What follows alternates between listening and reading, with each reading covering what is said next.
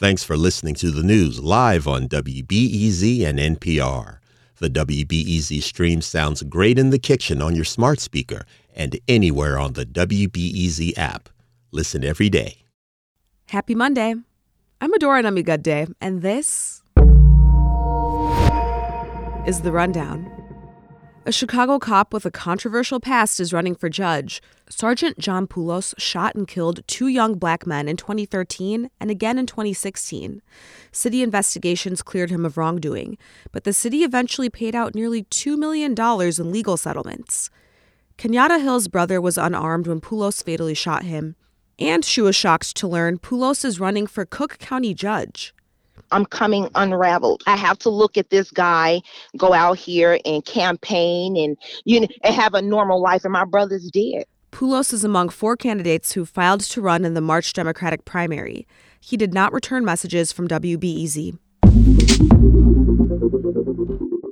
An Illinois Congressman wants to revive the legacy of Marshall Major Taylor, the first black world cycling champion. The world cycling records Taylor set in the 1890s made him America's first black sports star. But Congressman Jonathan Jackson believes his legacy has been overlooked. Here's Jackson speaking at a Bronzeville YMCA this weekend, where Taylor spent his final years. Major Taylor is not so much forgotten as he has been erased. We seek to restore his name into the annals of history. Jackson is sponsoring a measure that would award Taylor with the posthumous Congressional Gold Medal. Rural schools in Illinois will get a larger voice in state decisions starting next year.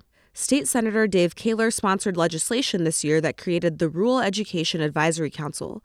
He says rural schools feel their needs are being overlooked. They have some problems that are very unique to them. Transportation being one of the biggest problems because of the distance that a lot of their students have to travel. The Peoria Democrat says the council will advise the Illinois State Board of Education, but it won't have any decision-making power. The council will hold its first meeting in January. The Chicago Bears won big at home yesterday, beating the Detroit Lions 28-13. Quarterback Justin Fields threw for a touchdown and ran for another. Receiver DJ Moore had a 16-yard touchdown run in the first quarter and caught a scoring pass in the third. The Bears have won 3 of their last 4 games. Fields says they can carry this momentum through to the end of the season. Keep everything the same. Don't get high, don't get too high, don't get too low, and just keep working. There's a lot of spots to improve. Like Cole said, we probably could have put up 40 if we wanted to, but just going back and keeping that same mindset, working and just getting better each and every day. This is the team's first back-to-back win under coach Matt Eberflus. Next Sunday, the 5-8 Bears will travel to Cleveland to play the Browns.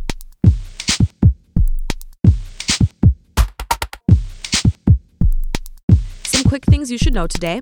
A new pilot program offering state IDs to detainees on their way out of Cook County Jail begins today.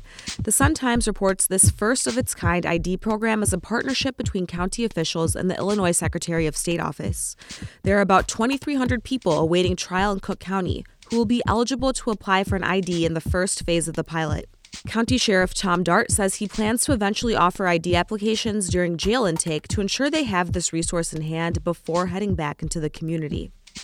Similar programs already exist at the state and federal prisons, but Dart says this is just as vital to detainees at the county level.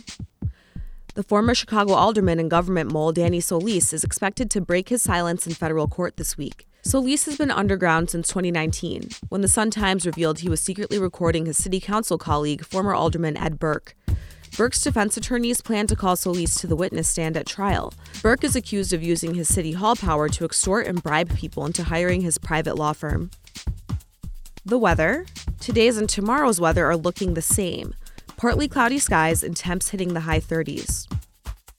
Later today, Sullivan High School in Rogers Park has enrolled an influx of migrants in the past year, and it has always been a hub for immigrant and refugee students.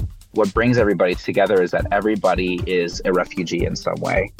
Everybody is fleeing something, whether it's the violence in their countries to violence in their communities. The school is a place where those kids can just be kids. My Rundown co-host Aaron Allen talks to Sullivan social worker Josh Cepeda and reporter Ellie Fishman about the school's very own student rock band. That's today at 1 o'clock. I'm Adora Namigade. Thanks for listening.